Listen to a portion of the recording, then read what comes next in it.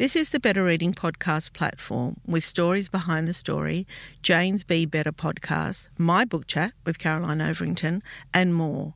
Looking for a particular podcast? Remember, you can always skip to it.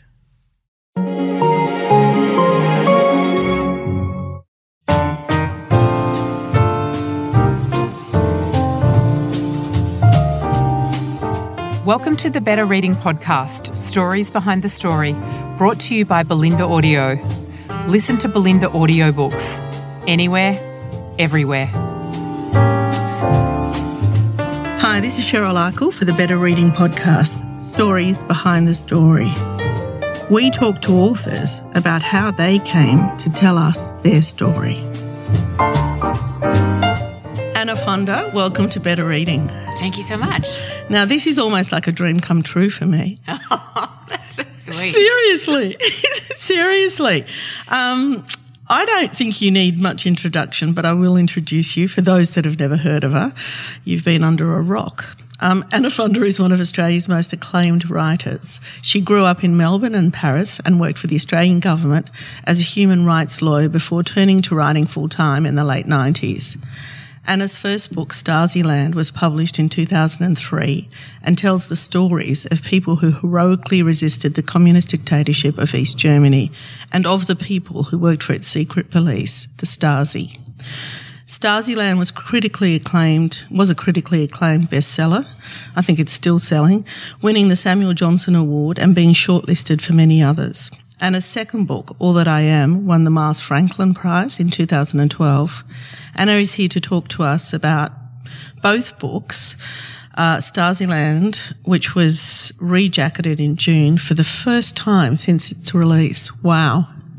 I know. I was really thrilled about that. I think it looks fantastic. And I love the sense of, they did such a great job with this cover. I think they offered me about 20 different covers. It was an incredibly lovely publishing experience. Not all publishing experiences are incredibly lovely. No, they're not. One.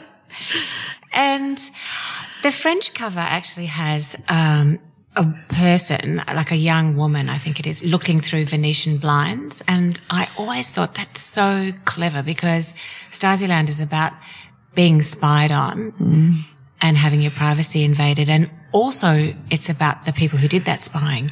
So with a cover like that, you don't know whether the eye is looking at you because it's doing the spying or whether the person is being spied on and they're looking out of their blinds to see who's looking at them. And this cover reflects some of that. I just think it's so clever. I think you're clever. I think that the book it became a bestseller, but has held its own over the years because your writing style, even though it's non-fiction, it presents in a story, doesn't it? Yeah, I understand things best in story. Yeah. I've tried other ways. I was briefly quite a bad lawyer. Even in the law, you have to understand things in story. People understand things in story. They do. And even if you're looking at the world and writing non-fiction, you have to, when people say they shape it, what you're doing is just finding a beginning to this particular story that you're telling and an end. Obviously, there is no beginning. It goes back forever in time. It just depends when you choose that slice of life or that particular story. So I had to choose those stories that the people were telling me. And then I wanted to sort of give a sense of what it was like to be in Berlin as East and West Germany, East and West Berlin came back together again. And the city was so divided with the wall through it. And each side was so different from the other. And it was like walking in this, I knew it would be temporary too, walking in this very strange divided universe and being able to be on either side of it. And I wanted to describe Berlin in the 90s, which was when I was working on the book then. So that meant the book had to have a present tense. I was the only person to tell that present tense. Yeah. That meant that I kind of thought, bugger, I have to be in this book. But it also allowed me to write a kind of reaction shot. So when I'm talking to Frau Paul, whose baby was left on the wrong side of the wall, or to Miriam, who tried to climb it, or to Klaus Renft, the rock star, or whoever, I can describe what it felt like to sit there and be a kind of secondhand witness to those people who had really experienced history in their lives. And so because I think, it is amazing, because I think your voice is important because you're the observer. You're almost the eyes looking at them and where they're at in their lives. But before we get to that, I want to know how this career started of yours. Like, tell me from the beginning. I just want to know how the idea came about. For Stasiland in particular? Yes, well, for writing as well. I'm going to make this sound like a disease, but I don't think that you really choose to be a writer. I think that some people do, and they're probably more in control of it, or more professional about it or something. But when I was really small, we lived in America, and then I went and started school in France, and my mother was a psychologist. She was actually a child psychologist. The irony of that is going to make it so clear in the story that I'm telling. But she, it was my first day at school, and she thought, you could speak French. No, not a word. And I was 6, I think. And she just thought, it's probably will just be a cause of anxiety if I warn her that not only is she going off to big school, but she won't understand a word. So she didn't say anything. And I went off to school that day. And when I came home, she had the good grace later to say, I was pretty nervous about asking you how your day was. And she asked me how my day was. And I just said, fine. And that was all I said to her. I wasn't going to tell her anything else. But I think that, I was already reading in English. And so Tell me, I just want to know what that experience is like, because I started school here in Glebe, and I couldn't speak English either. Wow. Yeah. My parents are Lebanese, and we spoke Arabic at home. And even though I was born here, we'd just come back from another trip, and then we went to school. And I don't remember not knowing how to speak English. I do. There are moments where, language was a barrier, but mainly I just walked into that classroom and I took to it. Do you think kids do that? Yeah, I think they do. But I do remember what it was like not to speak it. And I remember, because I was pretty wordy in English, yes. I remember knowing that I had to learn to speak French, and I had to learn to speak it quickly. Real quick. And that also that language was this kind of magic curtain, because people in France and in French express things differently from how we express them. And there's a lot more emotional range. We are Anglo and repressed for a reason, because we're Anglo and repressed. And I think that just being aware of that, even if you can't put that into words, that there's an Anglo world and there's a French world, and language is the key and the power, meant that I was, even if I wasn't already predisposed to it, I was very interested in language from when I was about 6, and declared that I was going to be a writer from then. And back to the language, at what point do you think you were speaking French? Look, it's not long. Family says about 6 months. Yeah. But, it was kiddie French too. So I go back and I know that I was back recently, and I can function, but I need a bit of time. I really need to sort of grow up my French. Yeah. Okay, so you were interested in language then, and interested obviously as a reader.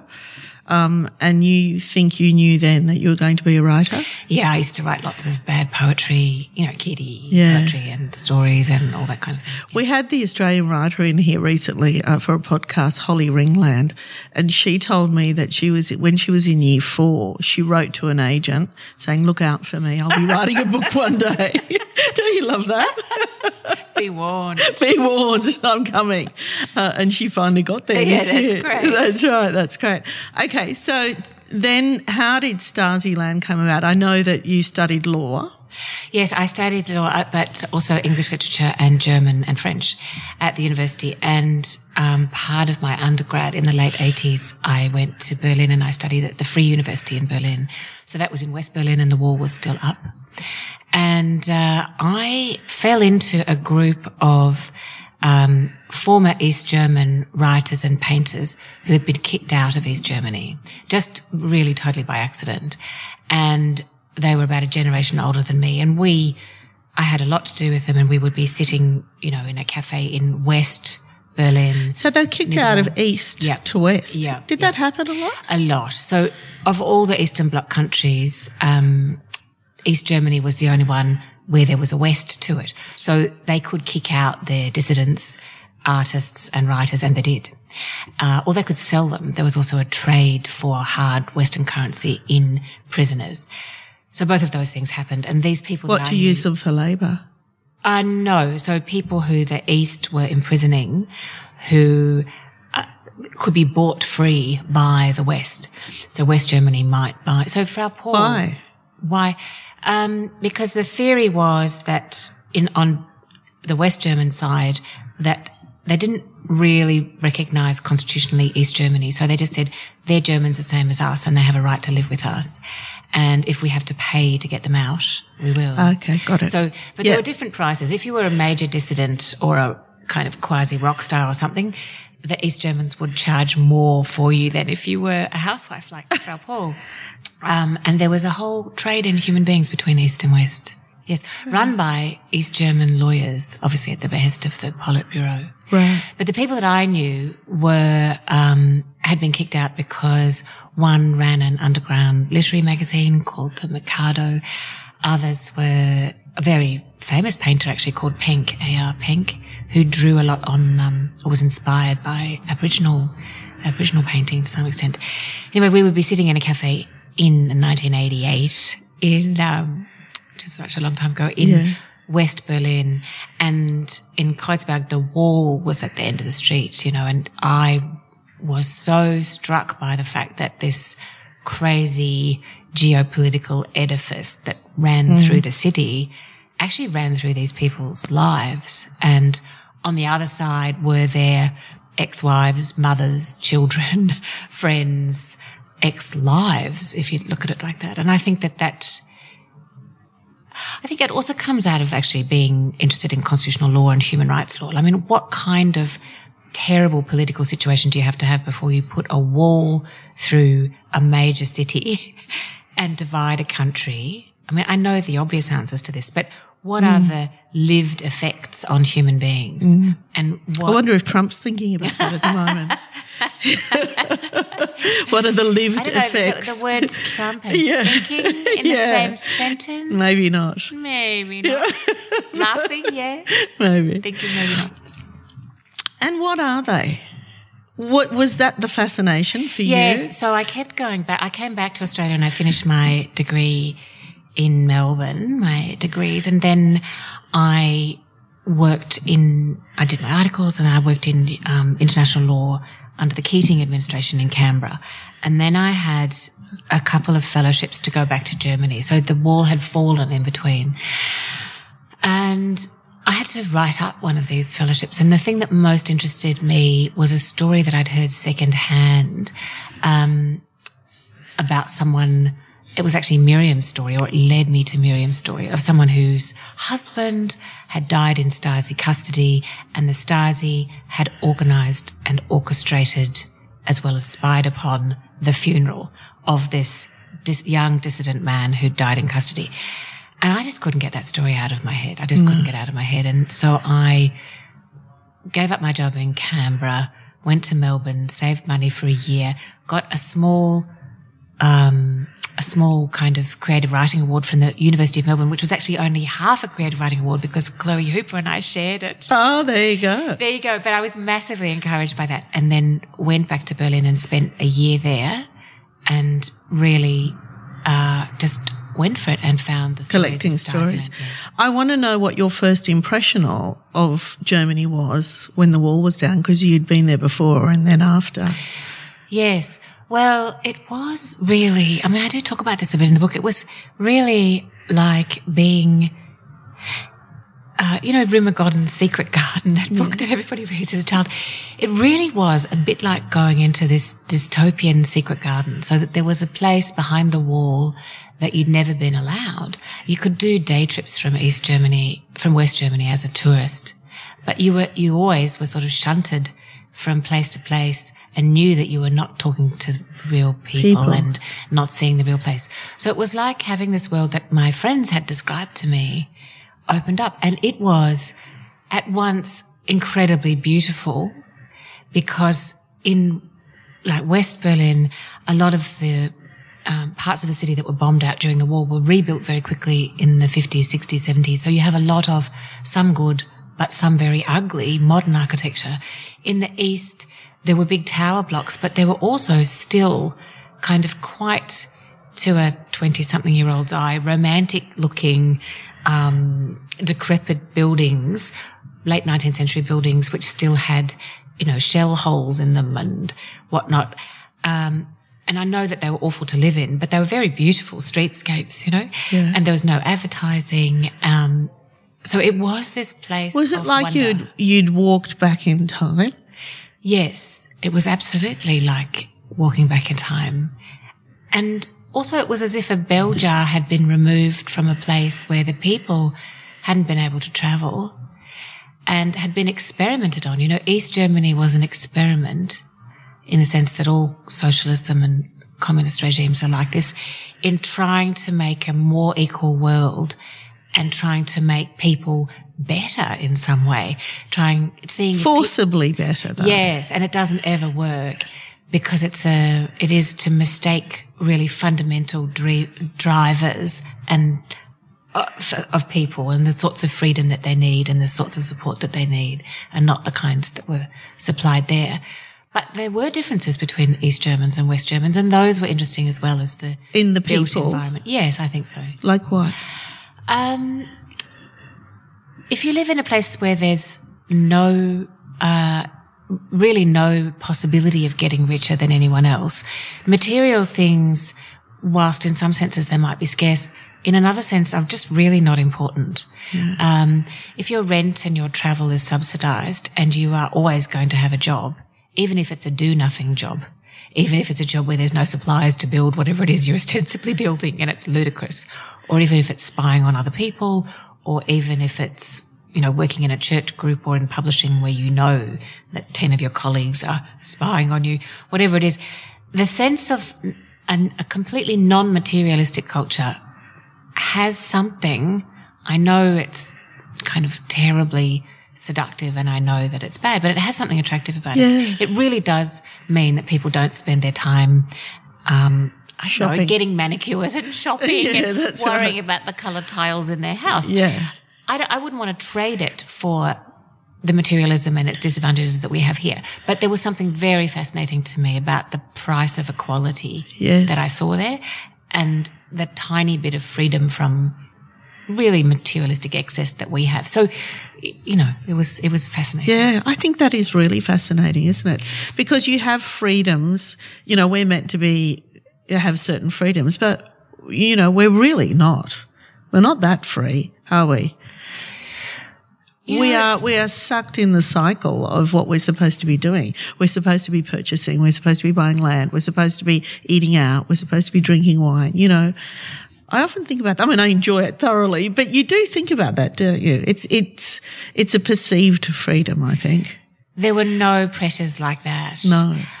There were also, and so consequently other things were important. Certain kinds of literature were important and certain kinds of music were really important. Yeah. I mean, they are in German culture anyway. Yeah. So do you know what you're saying is reminding me of, when I lived in America much more recently in the last few years, and that's, the land, the home of the brave and the land of the free and all of that. I noticed that they would hate me saying this, but much less free in some ways than we are, mainly because we have a public health system. That's right. So people, and because we can't be dismissed from one day to another, which all my friends could be. So if you lose your job, then you lose your health care, and that means your children have no health care. Yeah. And that is a kind of unfreedom that you can't imagine. Like, I've just said it now, but what it is actually to live with the pressure of not being able to say, I'm being sexually harassed, or this is really unfair, or I don't want to do this, or just to change jobs for some normal reason. so much hangs on that, like the well-being of your children in a very basic sense. I think the most dangerous companies in the world are the American health companies. They have tremendous power and they're very quiet about it. Very quiet about it. I mean, we all talk about Apple and Google and how insidious they are, but I think the most is the insurance companies. I tormented a poor woman called Valerie who's on the phones in one of those health insurance companies every time I had to get, an x-ray for one of my kids' ankles or some sort of medication or a mammogram, and you would be there bargaining with them, even though we had ostensibly coverage. Yeah. They'd say, oh, no, the vaccinations for the children will be a few $100s. And she'd say, oh, no, ma'am, I'm so sorry. That's wellness, not illness, so it's not covered. I mean, it was Kafkaesque and it was Beckett and it was crazy making, and I was totally covered. And we call that freedom.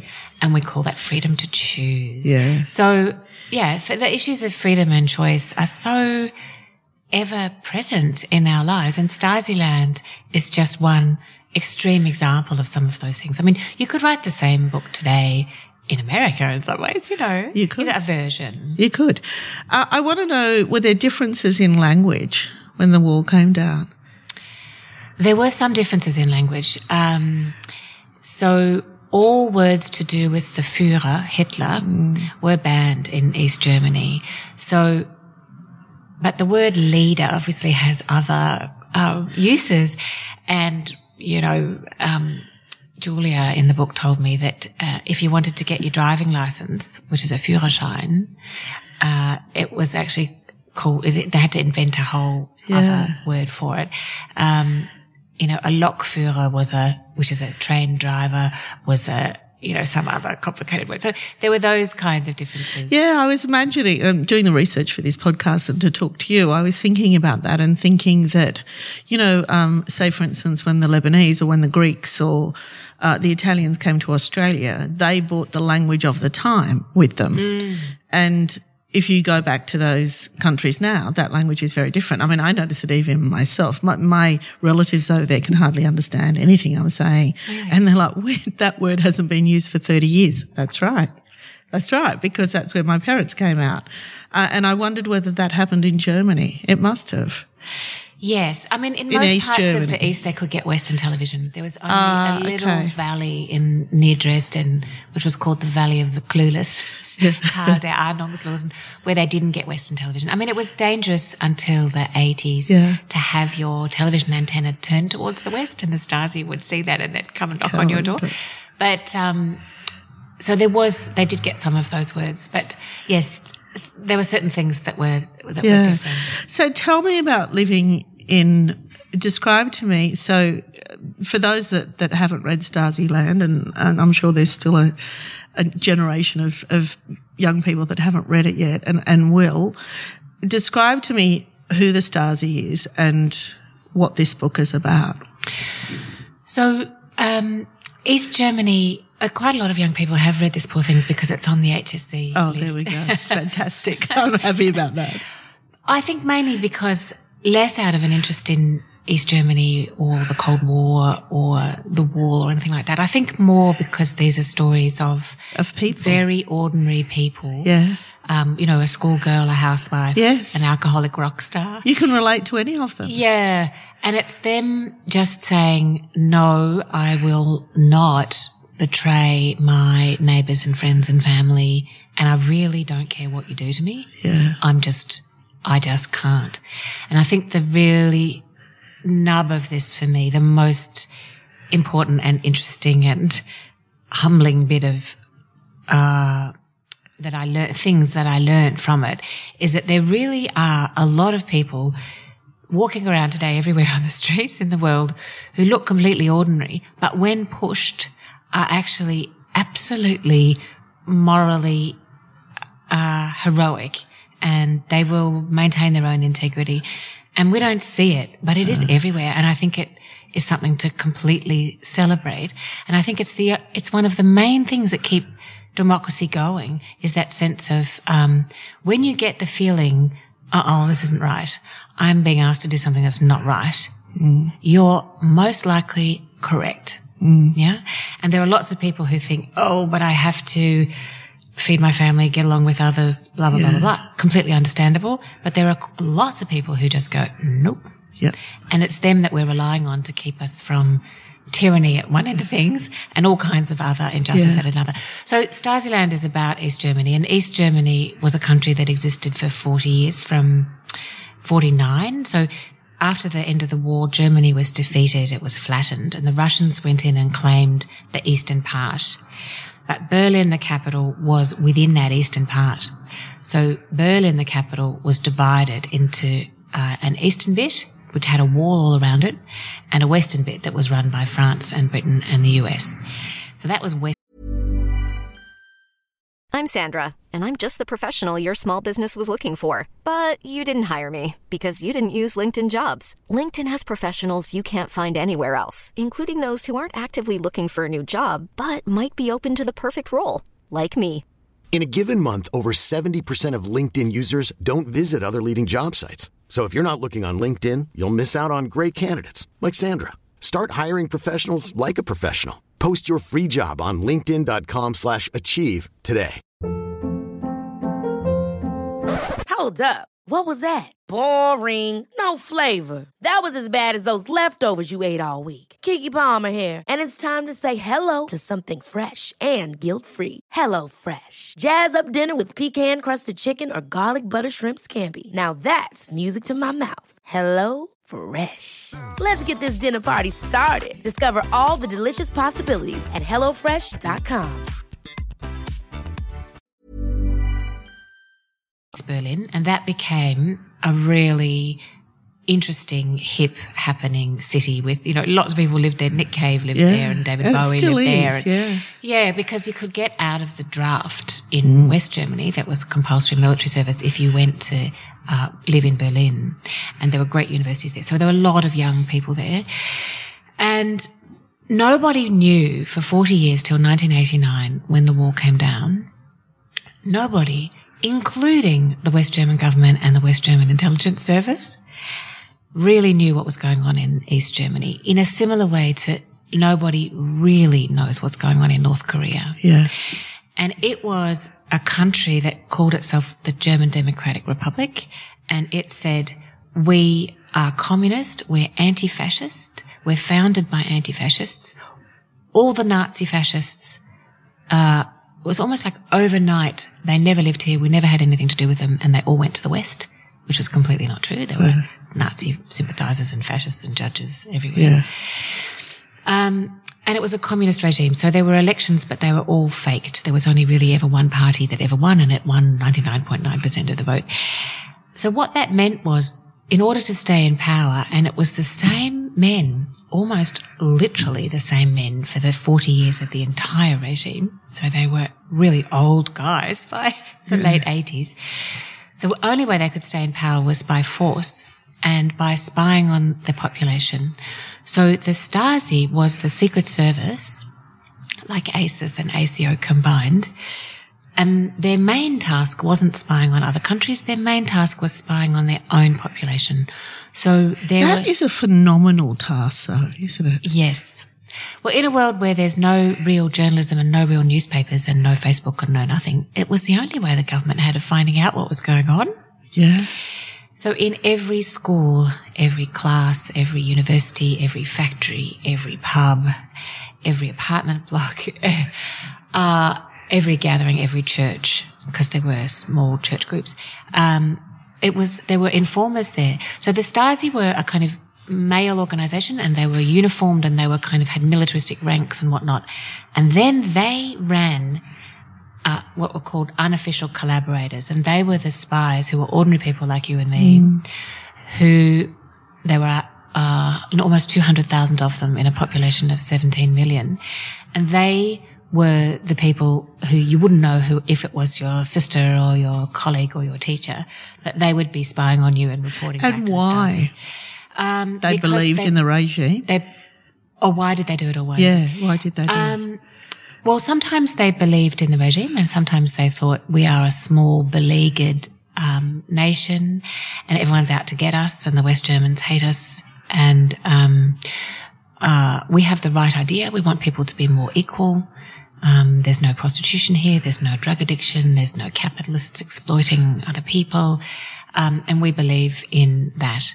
But mostly it was fear. So really it was fear, and people were blackmailed into it often.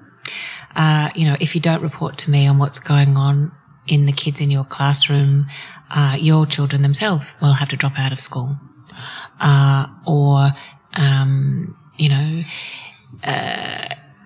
Your husband would lose their job, and there was no unemployment, so losing your job meant that you kind of fell off the planet there. And also I think there was some sort of more darker human motivations where people like to be part of a powerful group, and they liked, I call it in the book, the psychology of the mistress, which is probably being a bit hard on mistresses, but people who want to have a secret and internally, quietly lord it over someone else because you know something that they don't. I think they also wanted to feel that they were part of a powerful group, and therefore that they might not themselves be harmed by the Stasi for whom they were working. That was a false sense of security. So I went and talked to people, four main characters who resisted the Stasi, and then I thought, well, I better go and talk to some Stasi people themselves and see what that was like. And they were very interesting and nuanced stories among the Stasi men themselves of what their motivations were for working with, as they called it, the firm. Yeah, wow. So tell me about the characters in the book, and tell me how you found them.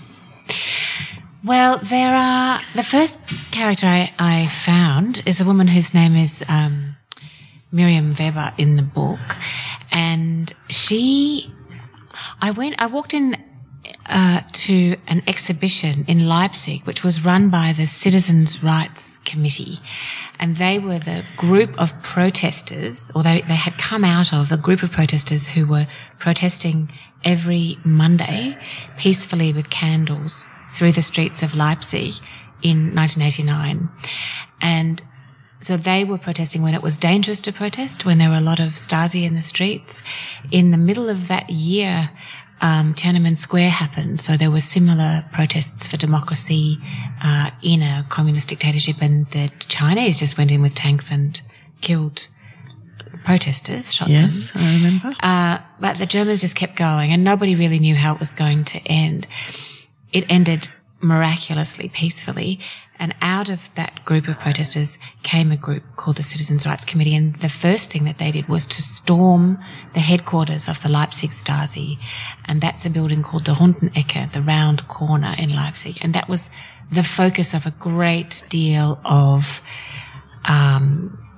hatred, really, because it was from that building that they were spied on, that their stolen biographies, if you like, were written, and files on them were kept, and people would disappear into that building and never reappear. So they stormed the building in the January after the December, when the wall fell. And when I went back there, they had set up inside the Stasi headquarters their exhibition of what it had been like.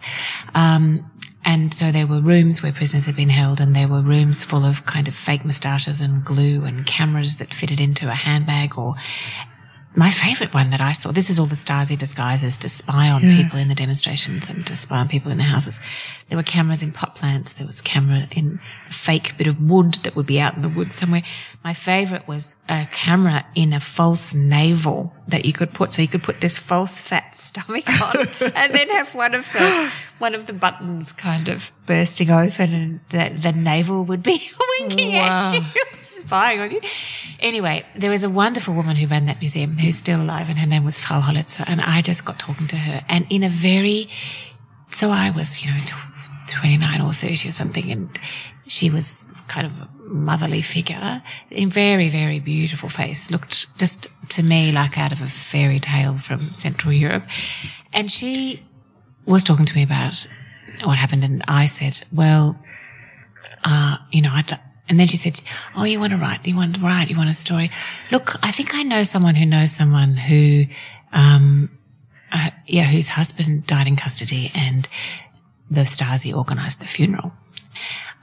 And I said, I'd like to talk to her. And so then she put me in touch with Miriam. And Miriam's story really was one of those exciting, incredible moments where someone's telling you a story and she hadn't really told it before, even though what had happened to Charlie had happened 10 years earlier in the 70s. And so it had this kind of thrill to it for her and risk to it for her as well. That I mean, obviously she told her family and the family knew, but she hadn't really told anybody outside. So she was putting together in a kind of beginning, middle and end way this amazing story of her young husband in his 20s being taken off the streets when there was a protest in the 70s and never being heard from or seen again. But that was the story that I kind of went to her to get. But where she started it was right back in her teenage years when she had, with a friend, a school friend, protested by making little leaflets with a letraset set. And she was protesting about the authorities in Leipzig had pulled down one of the very beautiful old churches with no consultation. And she and her friend thought, oh, that's really terrible. And it was 1968, I think. And they put up all these leaflets around town. And then the Stasi just came down on them, questioned all of their classmates, and eventually got those two girls, Ursula and Miriam, and separated them, and then did that trick where they say, she's confessed, so you might as well, blah, blah. And then she was facing prison as a 16-year-old. So she then told me the whole story of her interrogation and the crazy people who interrogated her and what that was like. She was an amazing storyteller. And then she got out on remand and she just thought to herself, I'm not going to spend my life in jail in this country. And she'd never really been out of Leipzig. And she was tiny and very, very kind of delicate looking. She looked like a kind of dark Mia Farrow sort of character, really slight. And she got on a train and went to Berlin. It was New Year's Eve, 1968, and she tried to climb the Berlin Wall. And that was a story that she told me to start with before we even got to Charlie and what happened to him. So she really nearly made it across, and I have to leave it for people to read it when that happened. But I got the train back after I stayed at Frau Holitzer's house, because the other thing about East Germans was, because there were no real hotels or anything, and because everybody was kind of equal, at the end of talking to Frau Holitzer in the former Stasi offices, where she was then running the museum, so they went from Secret Service agency to museum overnight, with all the same exhibits, if you know, it was so amazing. And I said to her, can you recommend somewhere for me to stay? Kind of really naively, because I thought there must be some sort of... And you hadn't booked anything, obviously. It was sort of before, kind of slightly before internet, really. Like we're talking 90. Yeah, but I think people were using phones, not rocking up in a city with nowhere to sleep. Maybe, can't quite remember the details of that. Maybe I thought I was going to get the train back or something. And she just said to me, oh, stay at my place. So that was a really typical thing as well. So I stayed with her and her husband, who's a beautiful man. Do you think that being spied on and being watched alters behaviour fundamentally, even if we don't think it does? I think it must. Yeah. I think it must. And it's a very tricky thing. I think that knowing that you're being spied on means that you will not do certain things that you might otherwise do, or not say certain things that you might otherwise say. And this is a live issue for us. Yeah. So it acts as a dampener on creativity or on speech. I mean, because you have a look at the UK, and I'm not saying it's the same extent, or England, and that whole city is surveillanced now. Everybody is watched all of the time. I think it's one thing if you know you're being watched and you're in the street. So you don't jaywalk, you don't pick your nose, you don't pickpocket. And I think that the reason for that is to do with, there'll be Safety. fewer sexual Yeah. assaults and safety and all of those sorts of things. And it's a principle. My husband's an architect and urban designer, and it's a principle of, safe streets, that they are surveilled, that people can see out their front windows. Yeah. And so that people know that there's going to be safe. So, but actually to be spied on in your own Yes. private space, Yeah. and in your own intimate sphere of family or school or children. It's just it's unfathomable. Well, I think we need to fathom it, and we need to think about it as a live issue now, because obviously, Alexa and Google and our televisions and our phones are kind of are totally, like bugs on us at all times, and cameras on us at all times as well. And you really don't have to be paranoid. I'm not a paranoid person to know that that's the case. My daughter's had to put a bit of gaffer tape over the camera on her school laptop because there was a scandal where people were getting into them and the girls were being spied on just by having their laptops open, even if they were not on in their bedroom. So you can imagine. Oh, I was having a conversation with my niece about travel, and I said, I'm going to Spain next year, and all of a sudden I'm getting all these emails about Spain, and that was just through my laptop. So I had to find the mic and turn it off. Yeah. So sometimes people ask me, what would the stars you make of the world as it is now? They wouldn't need so many people. No, they wouldn't. And it's kind of, it's like a dream come true for them. It's horrendous. So for you, and I'm talking about your career. So you're a writer. Had you been writing short pieces? Had you been writing anything else before you attempted to write Stasi Land? Oh, yes, I suppose, but nothing very significant. No. But you knew you were going to write this book. Yeah, I didn't know what it was going to be, and I didn't know what form it would take or what tone. It's a massive project. Yeah, it's a massive project. I know, it was really. For a first book too. Yeah. And of course I was doing it all in German. So when I had to meet the Stasi, after meeting, so that was Miriam's story. And then there was Frau Paul, who was a woman whose baby was born a few months before the wall was built. And the wall was built in Berlin overnight, from the 12th to the 13th of August in 1961. And Torsten, her baby, was really ill, and he was in a hospital on the western side of that wall, and she was on the eastern side of the wall. And when the wall went up overnight, she could no longer get to her very ill baby in hospital because they rolled out barbed wire and they put sandbags there before they divided the city. So that story is a story of a woman who was a dental nurse, and a very law-abiding housewife. That's all she wanted to be, a housewife and a mother. And she ended up joining a group trying to dig in a tunnel under the wall to get to her baby. And they made... Well, she's a mother. Pardon? She's a mother. I know. I mean, there's just no other way, is there? There is nothing else that she could have done. No. And when I was writing it, I wasn't a mother. I was a long way off. Yeah. And I wrote it as, I listened as hard as I could, and I wrote it as she told it to me and with all the emotion that she told it to me. And she cried as she was telling me the story because she said, what happened after that was, she was picked up off the street by the tunnel escapade failed, and she was picked up off the street in a big black car and taken into custody.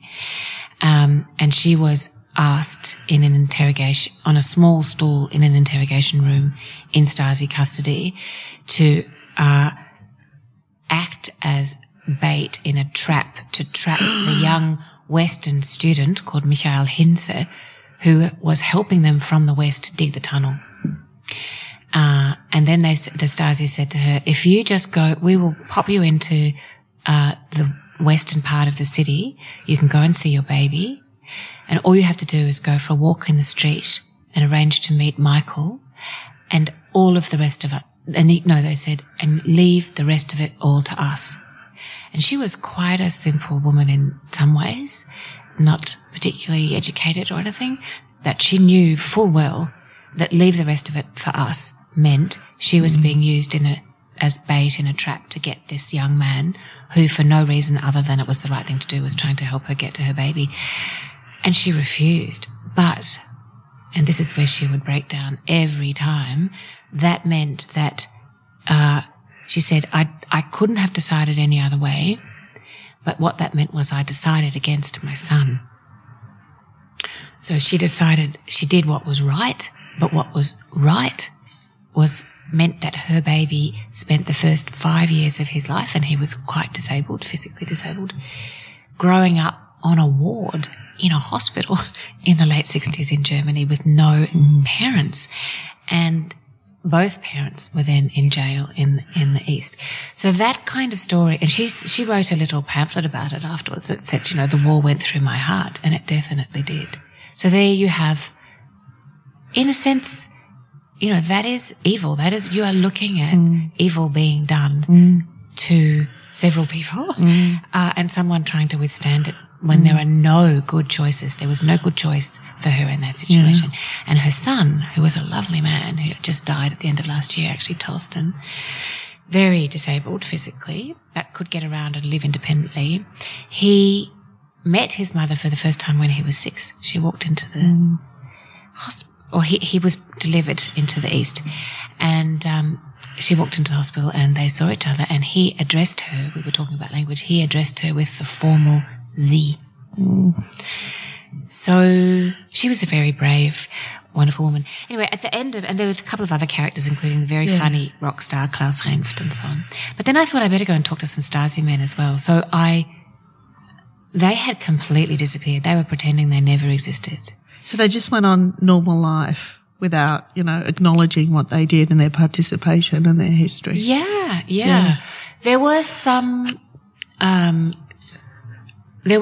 checking. So if you had a job at the university, or if you were in some areas of the public service, and to some extent in the police and the army, and you had been working for the Stasi, they tried to check those institutions and check what the pasts of people were, but a lot of people just lied and stayed on and then were outed later. Yes. Like a favourite radio host was found to have been an informant on their colleagues and so on. So there was an attempt to kind of clean things up a bit, but it didn't really Well, there were so many of them. Yeah.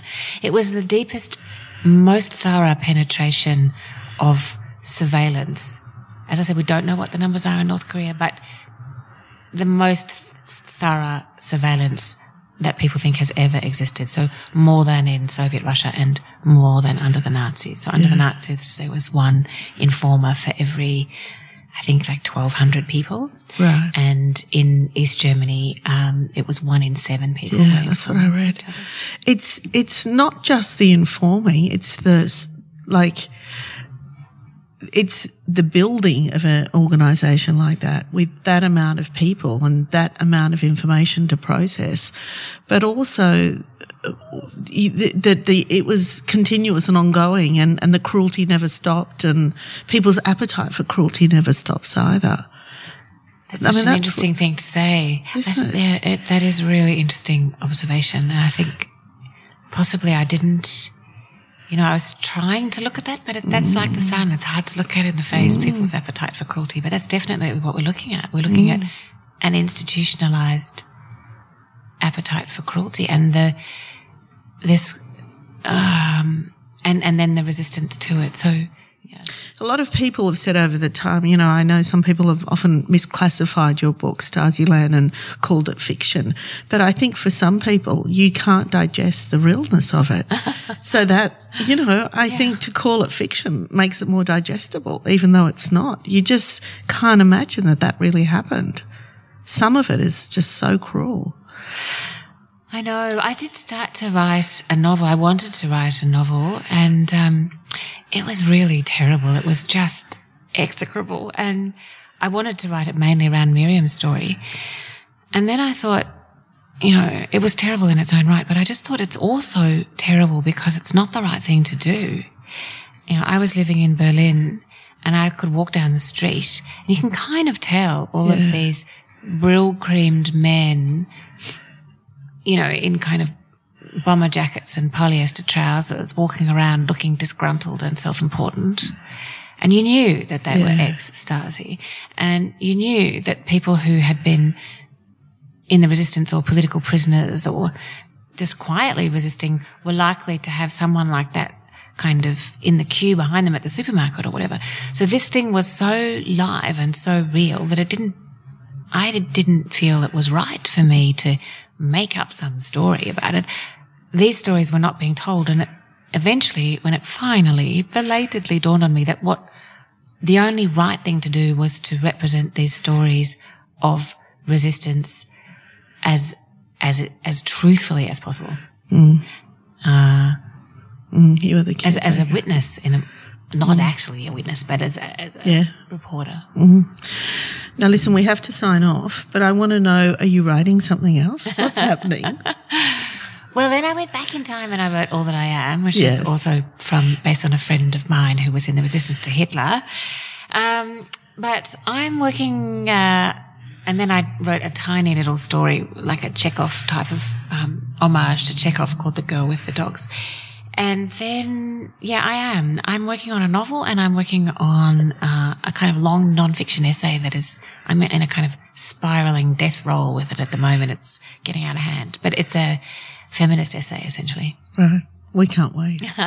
Thank you so much. You were everything I imagined you'd be. Oh, you're so welcome. Thank you. Yay! If you'd like more information about Better Reading, follow us on Facebook or visit betterreading.com.au. This podcast is proudly sponsored by Belinda Audio. Belinda audiobooks are available on CD and MP3 from online booksellers and bookshops everywhere, or you can download from Audible, Google Play or the iBook Store. We've also created our own app called BorrowBox that's available from both the App Store and Google Play. All you need to do to get it working is to download the app, join your local public library, and you'll gain access to the world's best collection of ebooks and e-audiobooks available for you to loan on your phone or your personal device. Belinda, we're here to enable you to escape, imagine, grow, and be inspired through the power of storytelling. Belinda Audiobooks. Anywhere, everywhere.